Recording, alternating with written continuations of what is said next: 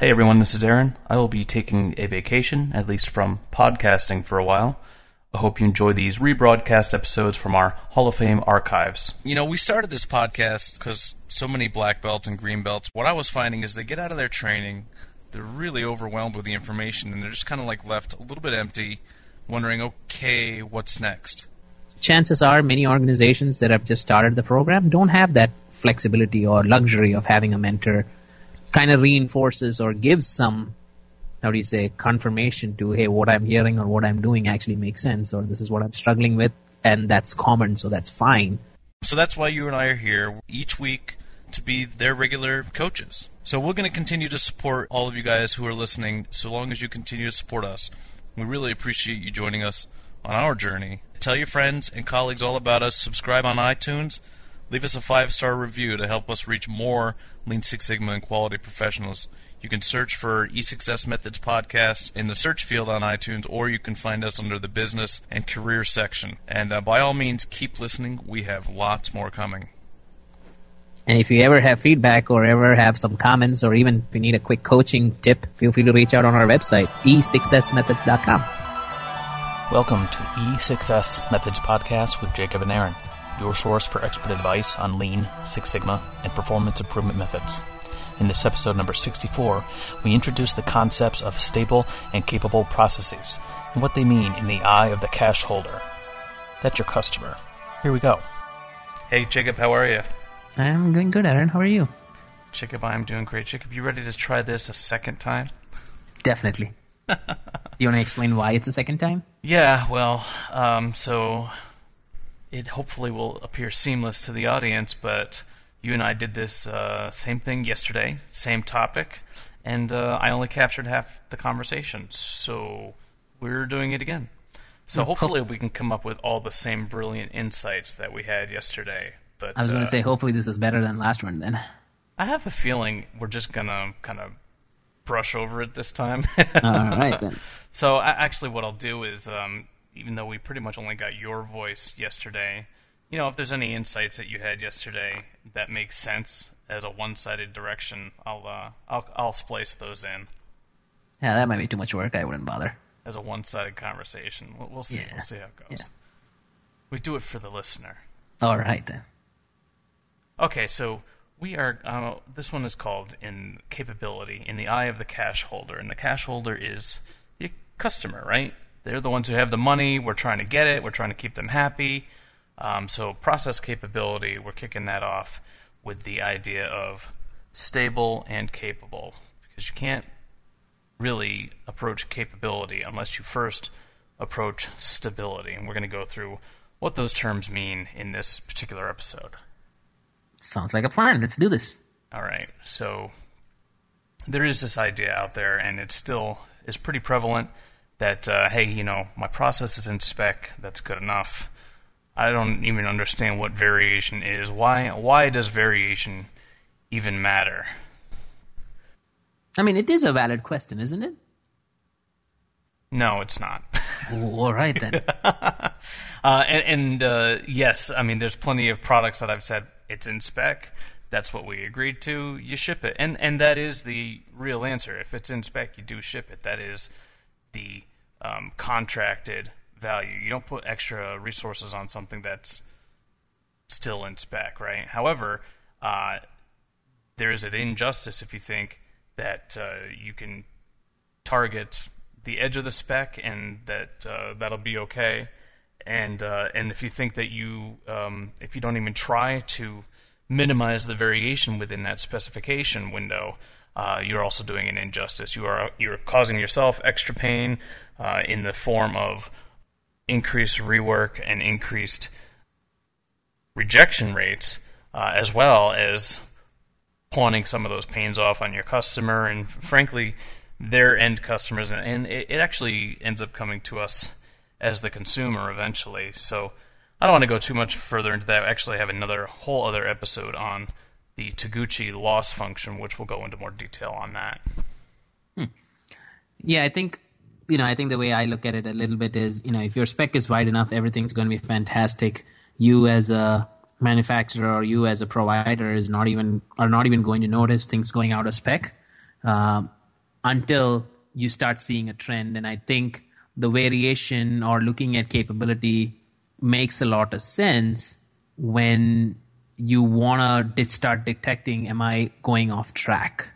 Or am I leaning towards one side of the spec? And eventually, if I don't do something, be it preventive maintenance or whatever it might be, or checking on some of the raw inputs that's going into this process, I might end up going below the specification limit or above the specification limit.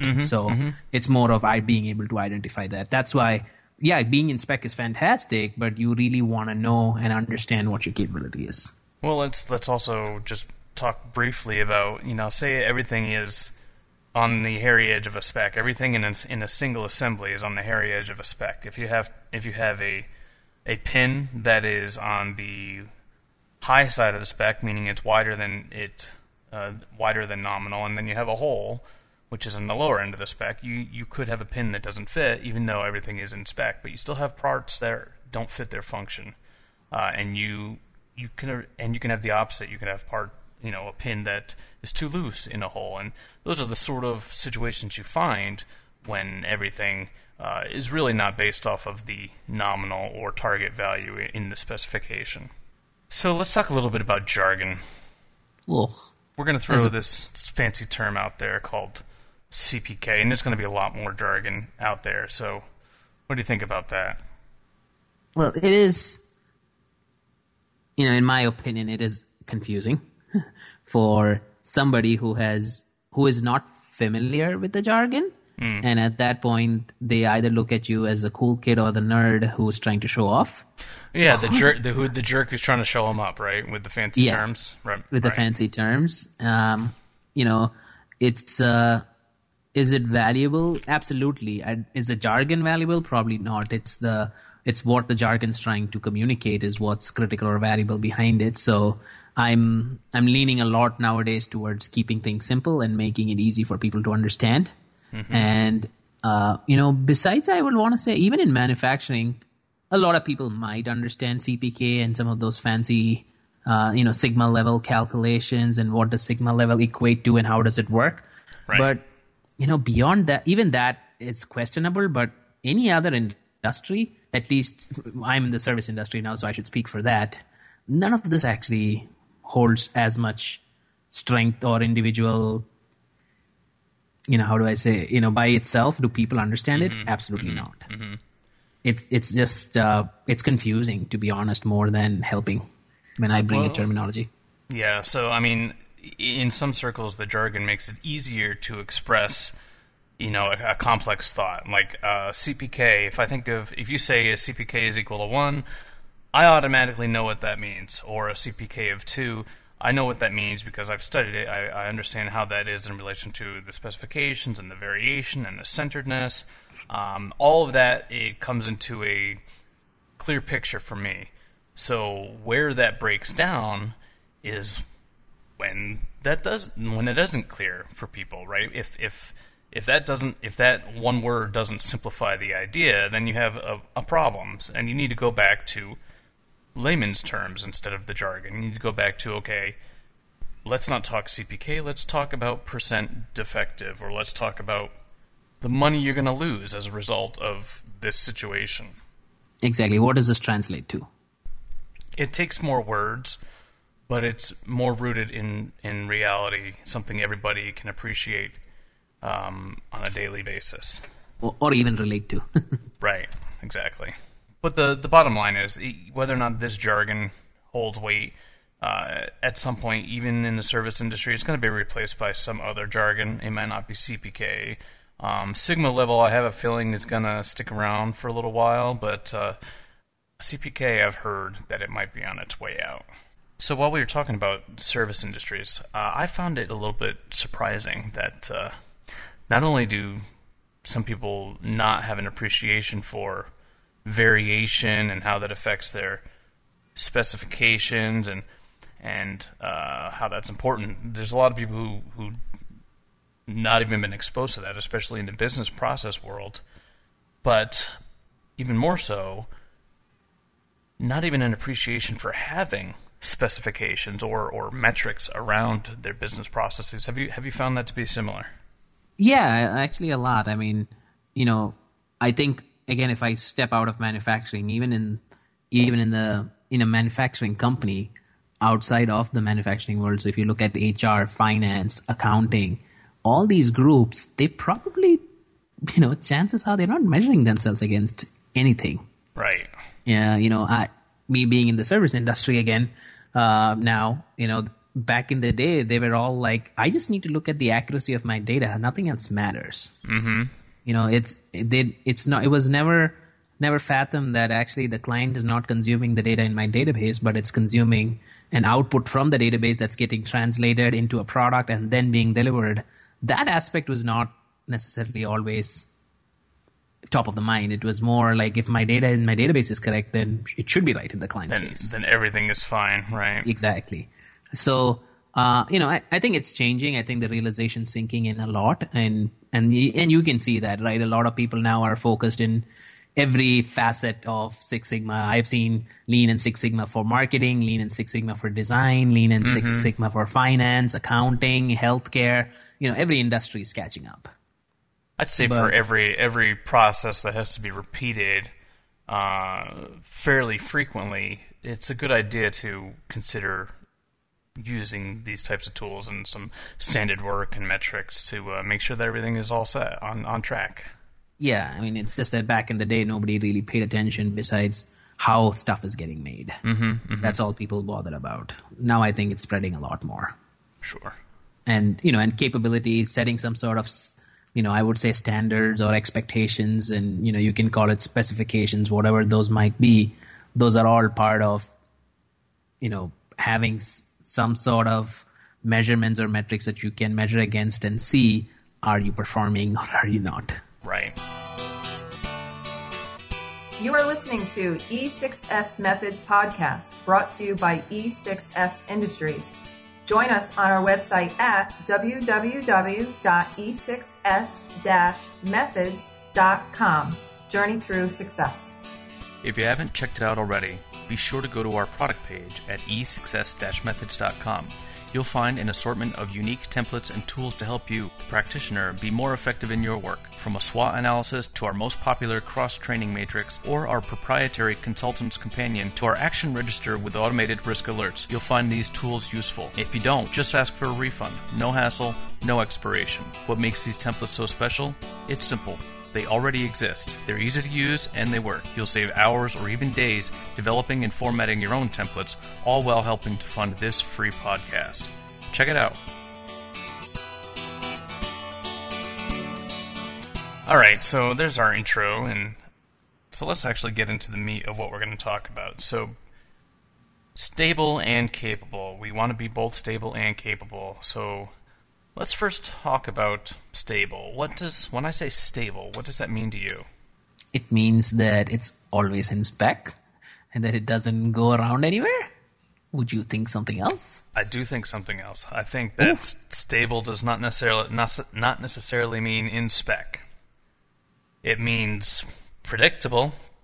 It means generally displaying the same sort of behavior in a consistent manner. But it does not necessarily mean in spec. So here's what we're getting to. Stable means it is only displaying common cause variation that is normal and random, and no patterns that are statistically unlikely. So there is a difference between common cause variation and special cause variation. Now, special cause variation are considered statistical anomalies, those things that are very infrequent. Approximately 3 in 1,000 chance of having happened all by themselves. And there's some rules to detect what these are.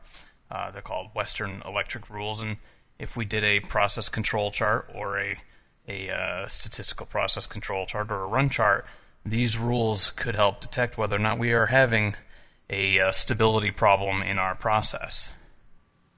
All right. So, that begs the question, what might be an example for a special cause variation?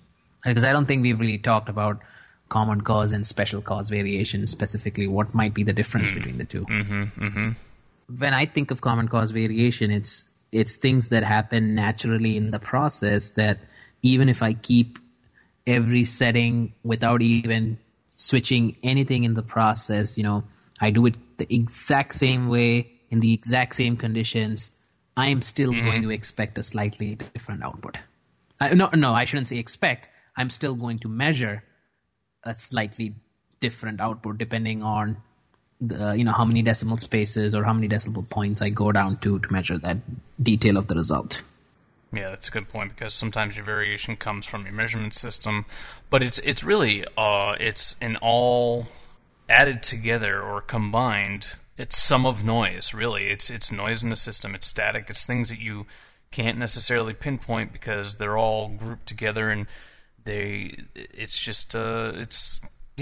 noise in the system, and that's common cause variation. We call it common cause because it's natural and expected, and it is described by random normal variation, and it is a little weird to think of randomness as being bad, predictable. Yeah, true. But it's actually considered a good situation within reason. Obviously, you don't want too much variation, but essentially, if you have special cause variation, it means that you are out of control, and things that are non-random are happening. Meaning, there are things that have a cause, usually a external variable that has come in and caused a disruption in your system.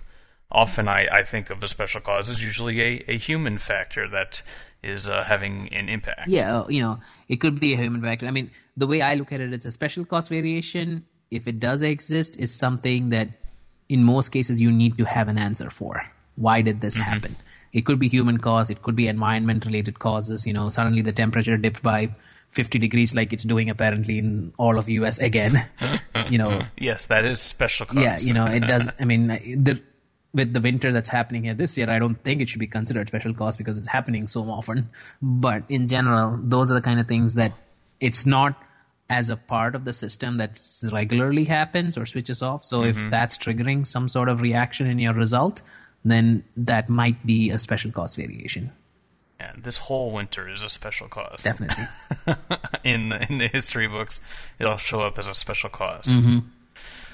As a matter of fact, if you really look at the global temperatures, without getting into politics, there's graphs on there, and they're full of special cause variation. They're full of noticeable and visible patterns, and basically the rule of thumb, if you can detect a pattern, you're not just looking at noise and common cause variation, it's special cause if you can detect a pattern. Are there any rules that you should follow to get to these special causes, or how do I know if there is an anomaly in my graph or an anomaly in my run chart or something's triggering a special cause? How do I figure that out? There's specific rules that show you when you have a statistical anomaly, but when you have, it's possible that you can visualize it too. If you have a trend or something that's clearly going in one direction, or something that has made some sort of step, it was higher average over a certain time and then consistently a lower average over a certain time, you had some sort of a step in that process. Those are indicators that something strange has happened, something traceable that you should be able to go back and find, hey, it looked like a change took place at this time. And we like to use statistical process control charts to monitor those, but it's a lot easier with some sort of software by your side to help do that. Definitely. And what are statistical process control charts? If I'm trying to keep it simple, it's a run chart or a time series sort of a plot of data points that is showing you some sort of a trend over time. And I think the perfect example that happens or that's most commonly used is something they called an X bar R chart, where X bar is your averages and R is your range, which is actually two charts. So the X bar chart is, say, if you're taking a bunch of samples, let's say you're taking 10 samples each time you're measuring a particular attribute. You take 10 samples and you take the average of that attribute at, say, this morning. That's going to be, the average of those 10 samples is going to be your first plot.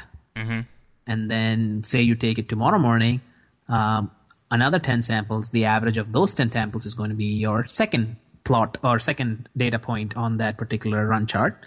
And you keep plotting this over time, and what you're looking for is a pattern or a time series run chart, which is showing you how are your results moving from time to time. Mm-hmm.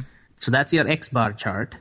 And then you will have an R chart, which is, again, for all the 10 data points that you had today, what's the range which is the difference between the maximum and the minimum data point that you have. Right. What's that for today? What's that for tomorrow? And you're trying to see, is that changing over time? Mm-hmm. And then there's a calculation that shows what's your control limits, like what Aaron was referencing. So for all the data points that you've plotted now, you have an average of all those averages, which is your midpoint. And then you, based on the values you have, you look at plus or minus 3 standard deviations, which is your upper control limit and the lower control limit. That's not the exact formula, but it's close to that. And then you look up and see, okay, how many of these are kind of falling beyond these limits, and then following some of those rules, Western Electric, which we can put an episode on that just to kind of highlight what are those out there for folks who are not familiar with it. But you then capture those based on those tests, what are the things that are failing? And things that fail is what is considered as a special cause variation. And if you look at the lines within those 2 control limits, they might be going all over the board in some sort of a random fashion. And that's what people attribute as, that's part of your process. That's how things work. That's your common cause variation. Right. And, with the rules that you referenced earlier, Aaron, I think the software makes it so much easier to just highlight which are the ones that are failing some of these rules. Some of the rules are easy, which are visually also you can probably figure it out because there are things that stand out from there. Right. That's what you use to then determine, okay, these are my, say, out of specification sort of points or out of control sort of points. I shouldn't even call it specification. Out of control sort of points. And let me figure out what happened to them, or it's going to give me an alert saying something's not right, you got to do something about this. Right, and the most common one is called Rule 1, and it is any single point that is beyond 3 standard deviations from the historical process mean. So if you're looking at a run chart, usually, or a control chart, usually has some lines, some boundaries set at plus or minus 3 standard deviations. That is considered the normal range for common cause variation. And if you see any particular points outside of that, usually those get flagged as something that statistics says, hey, this is a bit of a unlikely situation. You should go check this out. And the importance of this, it's intended to be real time. So it's not like, a month has gone by and you say, oh, look, we have a point out of control here a month ago. Hey, do you remember anything happening that day? No, when you get a point out of control, you're expected to investigate it just about right away. That way you can identify if there was a special cause anomaly. Definitely. So that's stability. Stability is displaying only common cause variation and no special cause variation. And special cause variation is called that just because it has a very low statistical probability of occurring by chance alone. Less than 3 in 1,000 chance. Yep. So what about capability? Thanks for listening to episode 64 of the E6S Methods podcast. Stay tuned for episode number 65, where we continue our discussion of process stability and capability in the eye of the cache holder, part 1B. If you'd like to be a guest on the podcast, contact us through our website or tweet us at E6S Industries. Join our discussions on LinkedIn, subscribe to past and future episodes on iTunes, or stream us live on demand with Stitcher Radio. Leave a 5-star review while you're there. Find outlines and graphics for all shows and more at www.e6s-methods.com. Journey through success.